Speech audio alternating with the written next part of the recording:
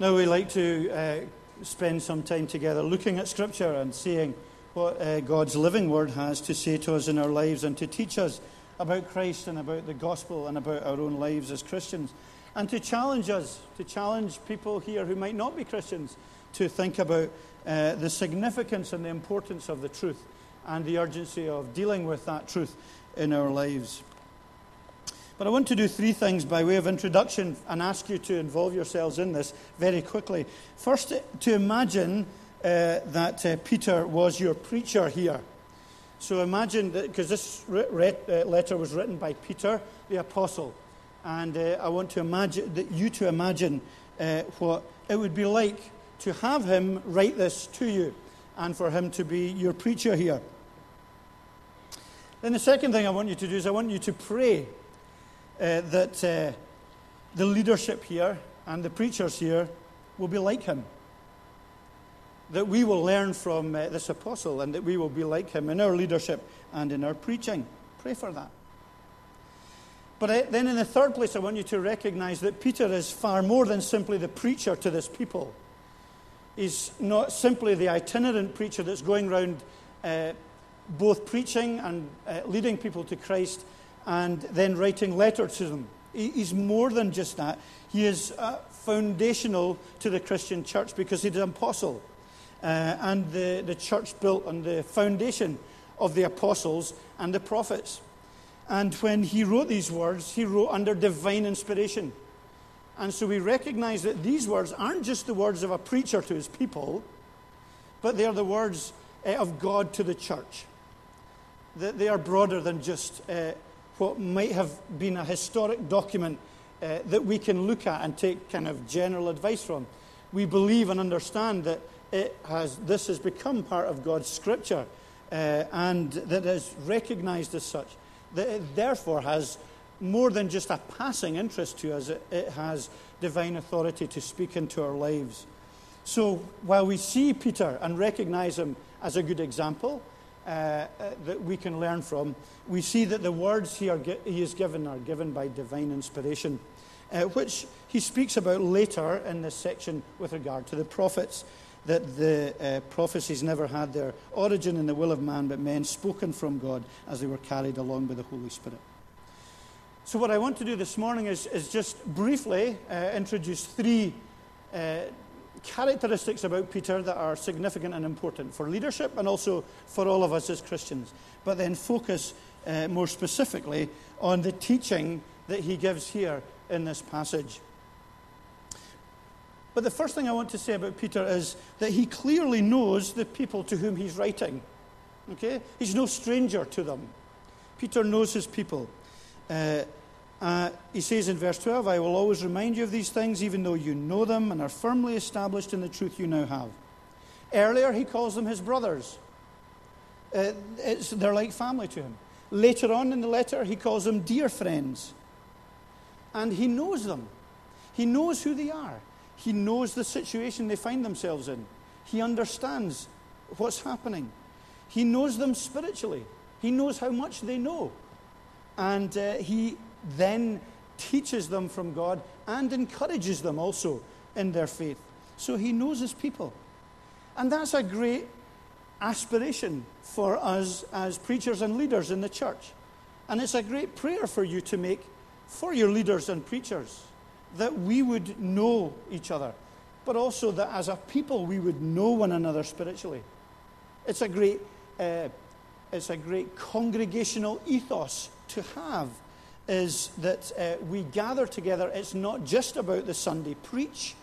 It's not just about the Sunday worship, but we recognize and know and understand one another and do so as leaders and people together. As Peter describes himself as a servant of the people. So the leaders are servants of the people. And as we know one another and know each other's spiritual needs, because primarily that's what Peter says here, I know them and I know where you are spiritually.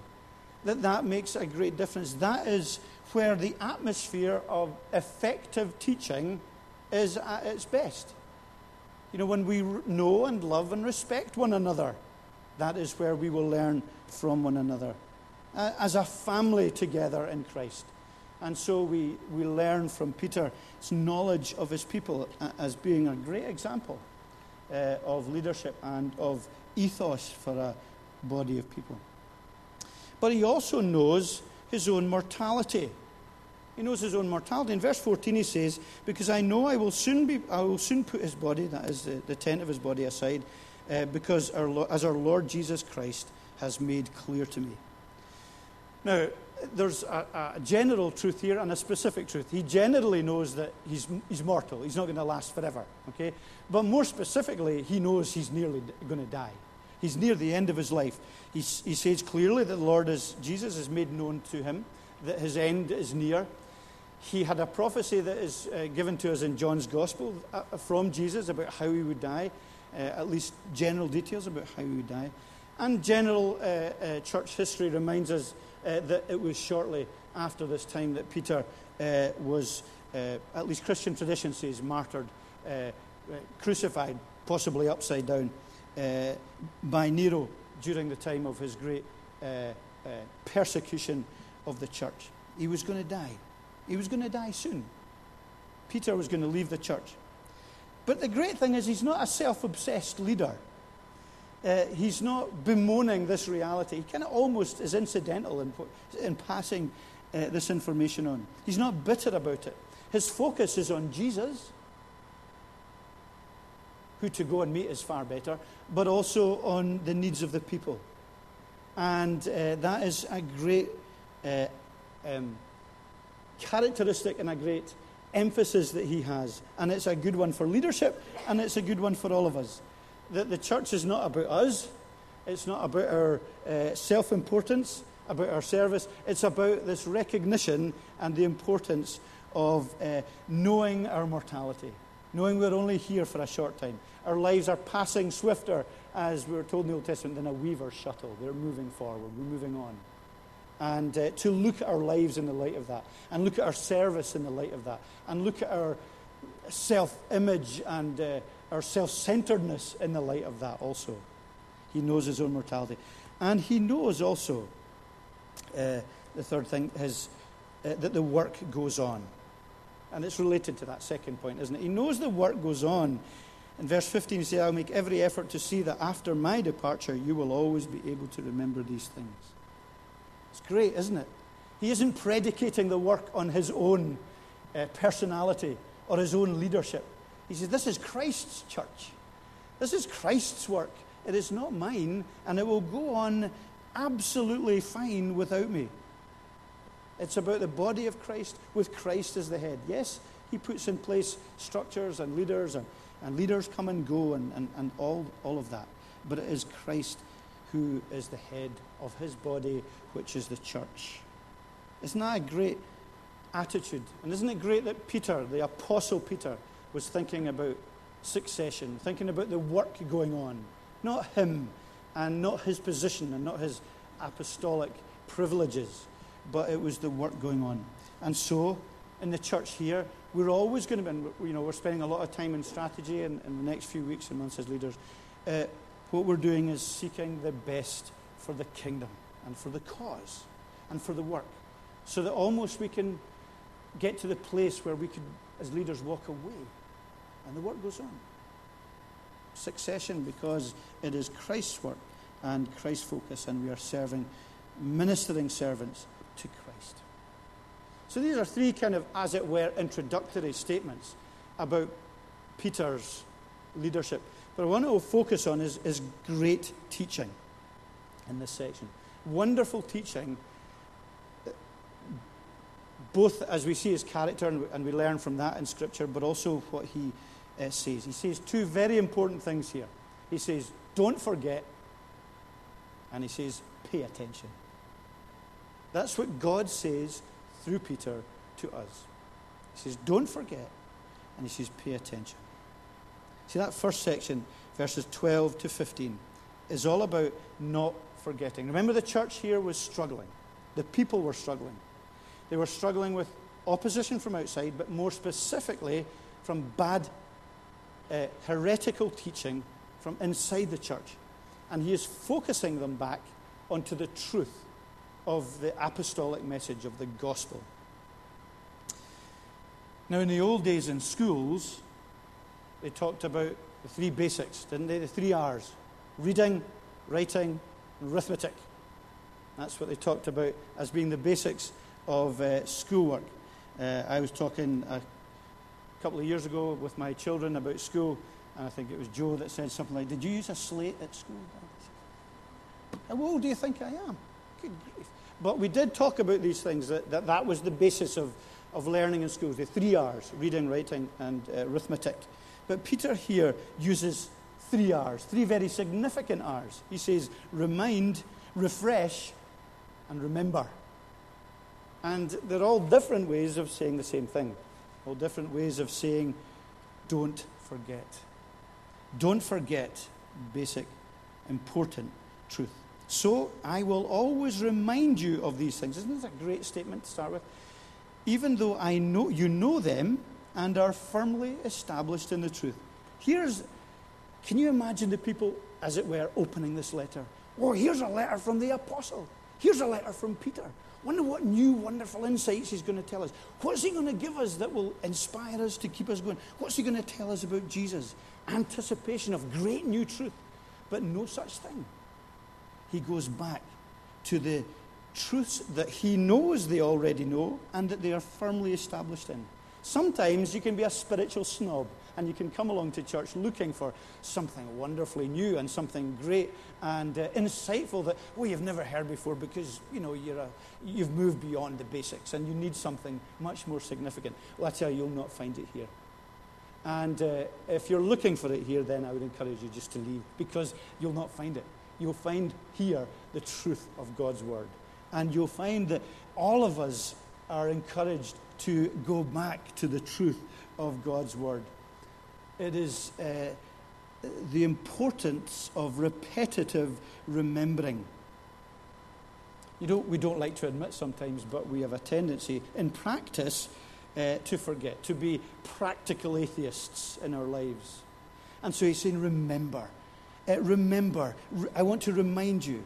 I want you to be refreshed. I want you to think about these truths again. Sometimes how it is with I think maybe they say it more of Scottish people than anyone, that we don't suffer famous people well. We would say to someone who's famous and maybe getting a bit big for their boots, or who doesn't live in Scotland anymore and who's gone to live in somewhere posh and expensive, we say, don't forget your roots. Don't forget where you came from. Don't forget who you are. And we knock down people that are on pedestals. As a nation, we're good at that, I think, maybe. But isn't it important for us spiritually to do the same thing? That that's exactly what God is saying. He said, don't forget who you are. Don't forget where you've come from. Don't forget your spiritual need. Don't forget that you cried out for salvation. And you needed salvation because you, like the rest of humanity, fell far short of the glory of God. And you see what Peter's saying here is not that we have a lapse in memory. He's not saying learn a good memorization technique, however good that might be, to remember catechism and to remember truth. He's not saying improve your memory here. That's not what he's talking about. He's recognizing that it's not a lapse in memory, generally speaking. It's a deliberate focus elsewhere. That we deliberately choose, as it were, to forget because of the cost. Because of the embarrassment, because of the alienation, because of the commitment. In the same way that the church here was tending to forget what they had, what they possessed, what they owned, because it was so difficult. And so they were choosing to forget what Jesus had done, choosing to forget how significant it was, choosing to forget his promises.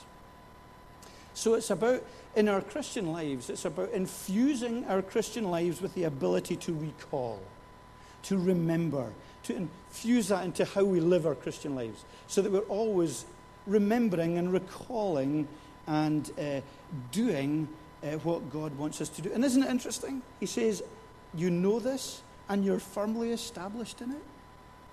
So what is it? What is it that he wants us to remember and to recall and to be refreshed in? Well, it goes back to what he said in the previous verses that we looked at before, so we'll not spend much time on it. Just the knowledge of Christ. This unsearchably deep knowledge of Christ. The promises of God. The fruit of the Spirit in our lives. You know, the godliness, perseverance, self-control, brotherly kindness, love. These things. He's wanting these things to be remembered, to be refreshed with, to be recalled. And why will we always go back to that here? Why will everything we do be based on that? Because it's a bottomless treasure. That's why. Do you think it's boring to go back to Jesus Christ and to the cross and to salvation and to the message and to the unsearchable riches of the ethics of Christ and of the morality of Christ that he gives us and of the teaching of being brought from darkness to light? We can never graduate from that because of who Christ is and because of what he's given us. So the false teachers here in this passage, that he's addressing later on, we're coming with fabulous new truths, wonderfully exciting and interesting, but not God's truth, and not salvation truth, and not light, but darkness. Why? Why is it so important that we go back and keep going back to these truths? Because of remaining sin in our hearts that cause memory lapses. Because we fail to appreciate the grace and the peace and the joy of Christ. Why does a husband cheat on his wife? Why does a wife cheat on her husband? How can they do that? Because they forget. They choose to forget. They choose to forget what they have, what they had, what has been committed, the vows that have been taken. They have to forget. They have to make that choice in order to go down the road that they go down.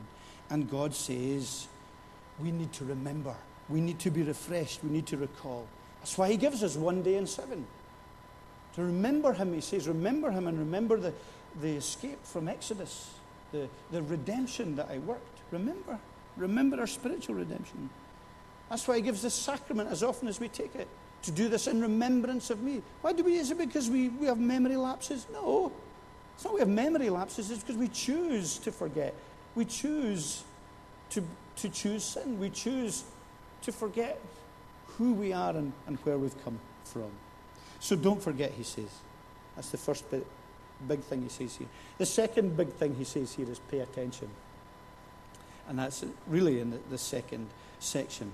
He says, it's important that we pay attention to these things. In verse 19 he says, and we have the word of the prophets made more certain, you will do well to pay attention to it.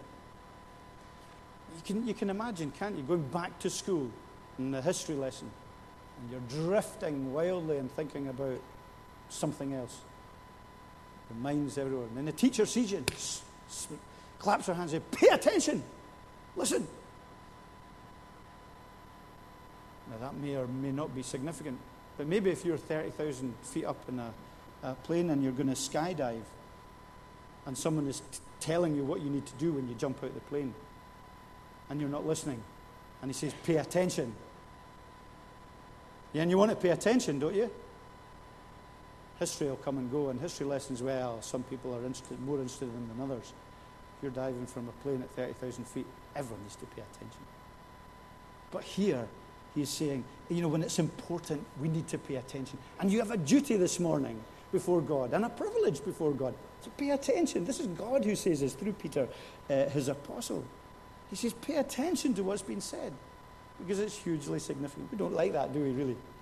We don't like even God saying to us, pay attention. But he asks us to. Don't forget, because he loves us, because he cares, because we're his children as believers. And he says, pay attention. Pay attention to God's voice and to the words of the prophets. So we pay attention to God's voice. And here Peter is kind of sealing his authority and sealing his right to say what he's saying as an apostle because he's reminding them of the authenticity of his message, because he was one, as was the Mark of Apostle, who physically was with Christ and who saw Christ and who was with Christ. And here in this passage from verse 12 to 15, he's talking about the transfiguration that's mentioned in the Gospels, where Jesus is on top of the mountain with Moses and Elijah, and he is transformed. So his glory is revealed.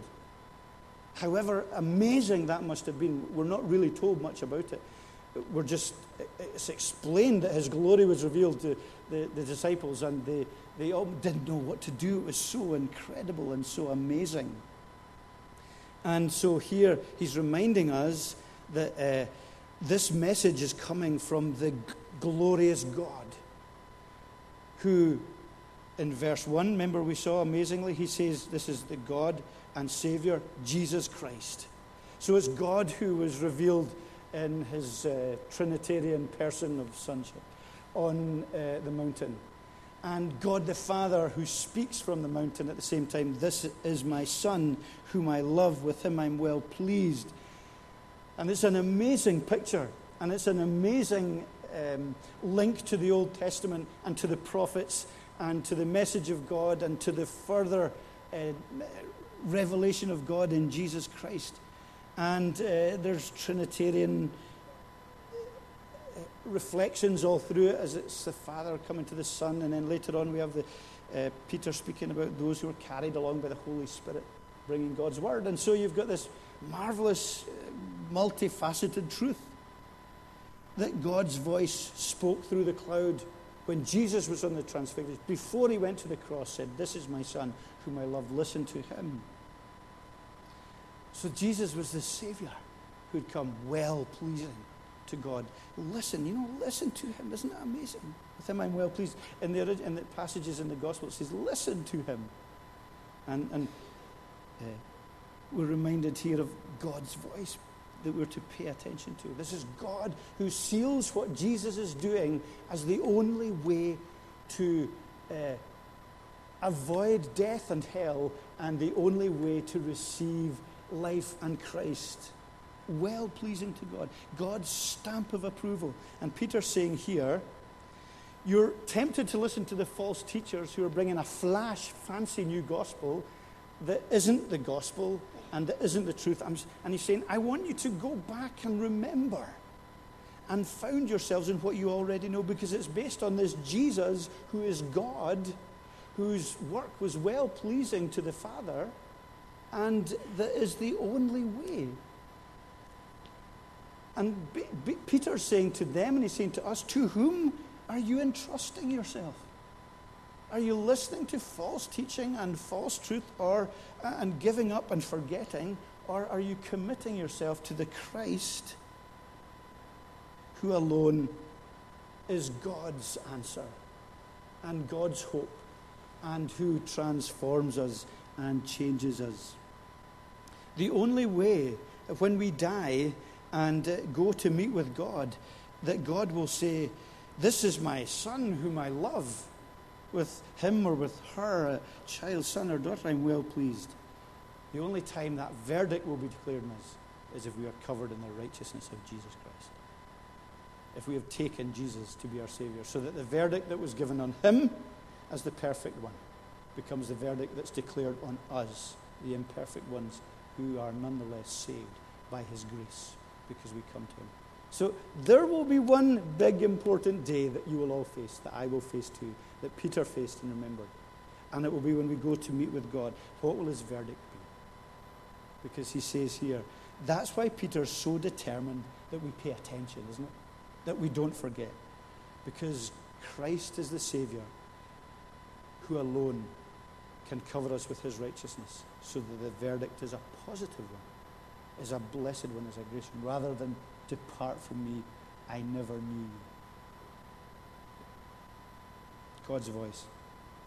But also, he says to pay attention to the word of the prophets made more certain in verse 19. We have the word of the prophets made more certain. You will do well to pay attention to his light shining in a dark place. And he's saying the prophets here didn't just give their own word, didn't just give their own interpretation. What they did was they prophesied, and one of the marks of genuine prophecy was that prophetic truth became true. And so, as they were carried along by the Holy Spirit, we find Peter saying here that these words of the prophets are more certain because they have come true in Jesus.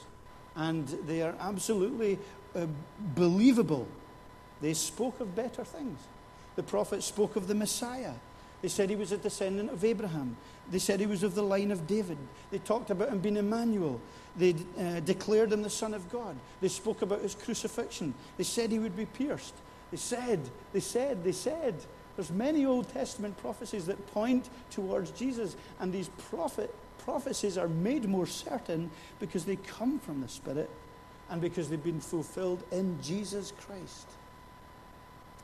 So much so that he, as I've said often here in the last few weeks, he is declared, he is the Word enfleshed. So the word of the prophets is incarnated in Jesus, is enfleshed in Jesus. And we recognize and see that they point to Jesus. God points to Jesus. This is my Son whom I love. Peter's pointing to Jesus. And he's saying, pay attention to Jesus. All good preachers will be pointing to Jesus Christ. All good Christians will live for and be indwelt by the Spirit of God, who will enable them to live lives that reflect and point to Jesus. And that's the great hope of the gospel for us. Why? Why is it so important? Why do we pay attention to it? Why do we not forget? Because he says, pay attention to it because it is like a light shining in a dark place until the day dawns and the morning star rises in your heart. So Jesus Christ and salvation and the gospel is the light of God, the life of God, the hope of God, the answer from God, the rescue from God. They say that Venus is the morning star. And it's called the morning star because the sun shines on Venus just before our dawn. And it's the light before the dawn. It's a reminder to us that the dawn is coming. And it's the assurance that the dawn is coming and it is rising and will rise. Now, we live in difficult days. We live in dark days. The gospel has always been in dark days. And there's darkness in our hearts. And ignorance and sin. And Christ is our Redeemer. And Christ's Holy Spirit is in our hearts. And we are to live as messengers of a dawn that is yet to come. We are to be the light before the dawn. We are to be the morning star. We are to show this world, because of what Jesus has done, that there is more to life than this life. There is a day of reckoning. There is a heaven to long for, and there's a hell to shun. And that this life isn't all that there is. That we are to be the morning stars that reveal Jesus in a spiritually dark world, because we know that our own hearts have been taken from spiritual darkness to light. The gospel of Jesus is light. It's life. It is hope. It is a future. It is truth. It is grace.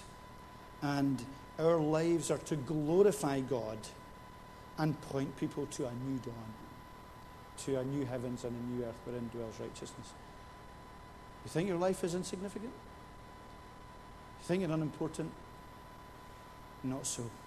In Christ we have this great privilege of being children who have the light of God, the morning star, rising in our hearts. That means it's an ongoing work. We're to be glorifying Him more and more every day, all of us in our lives. And Our task is to, as leaders, is to point ourselves and point others to Jesus Christ and to his life, to always be reminding ourselves not to forget. And so we will often go back to that unsearchably bottomless treasure that is Christ, and hope, in so doing, recognize and learn new things. But also give that imperative to you and to us to pay attention. Pay attention to the word of God, this is my son, and to the word of the prophets made more certain, because this is God's son. And if you don't know him, you're in spiritual darkness, and you need to come to know him to escape great condemnation and just judgment and separation from him. To know him is to love him and to serve him. And I invite you to consider Jesus Christ today. Let's bow our heads in prayer. Father God, we thank you for your word. We thank you for its inexpressible truth, its inexpressible greatness, for its unmatched depth, and yet also its wonderful simplicity. Truth where babies can swim as can elephants. Place of simplicity and complexity. But above all, a place where Jesus is revealed as the living Saviour, the living God. And we ask that we would not forget. Lord, please forgive us when we consciously choose to forget, when we block you out of our mind, out of our heart, where we pretend we don't know you, where we're embarrassed, where we're ashamed, where we don't infuse our lives with refreshing, with remembering, with recalling your truth, when we don't spend time around your word, imbibing that truth daily into our lives. Lord, give us these practices, give us these expressions of putting into place the imperatives of grace. And Lord, help us to pay attention. So easy to drift, so easy to have our minds focused on other things that are not important, that are passing away, that will be here today, gone tomorrow. But Lord, help us to pay attention to these great eternal truths of God and to the voice of God through Jesus Christ and through the Word as it reveals Jesus to us. So help us, we pray. Bless us and guide us in Jesus' name. Amen.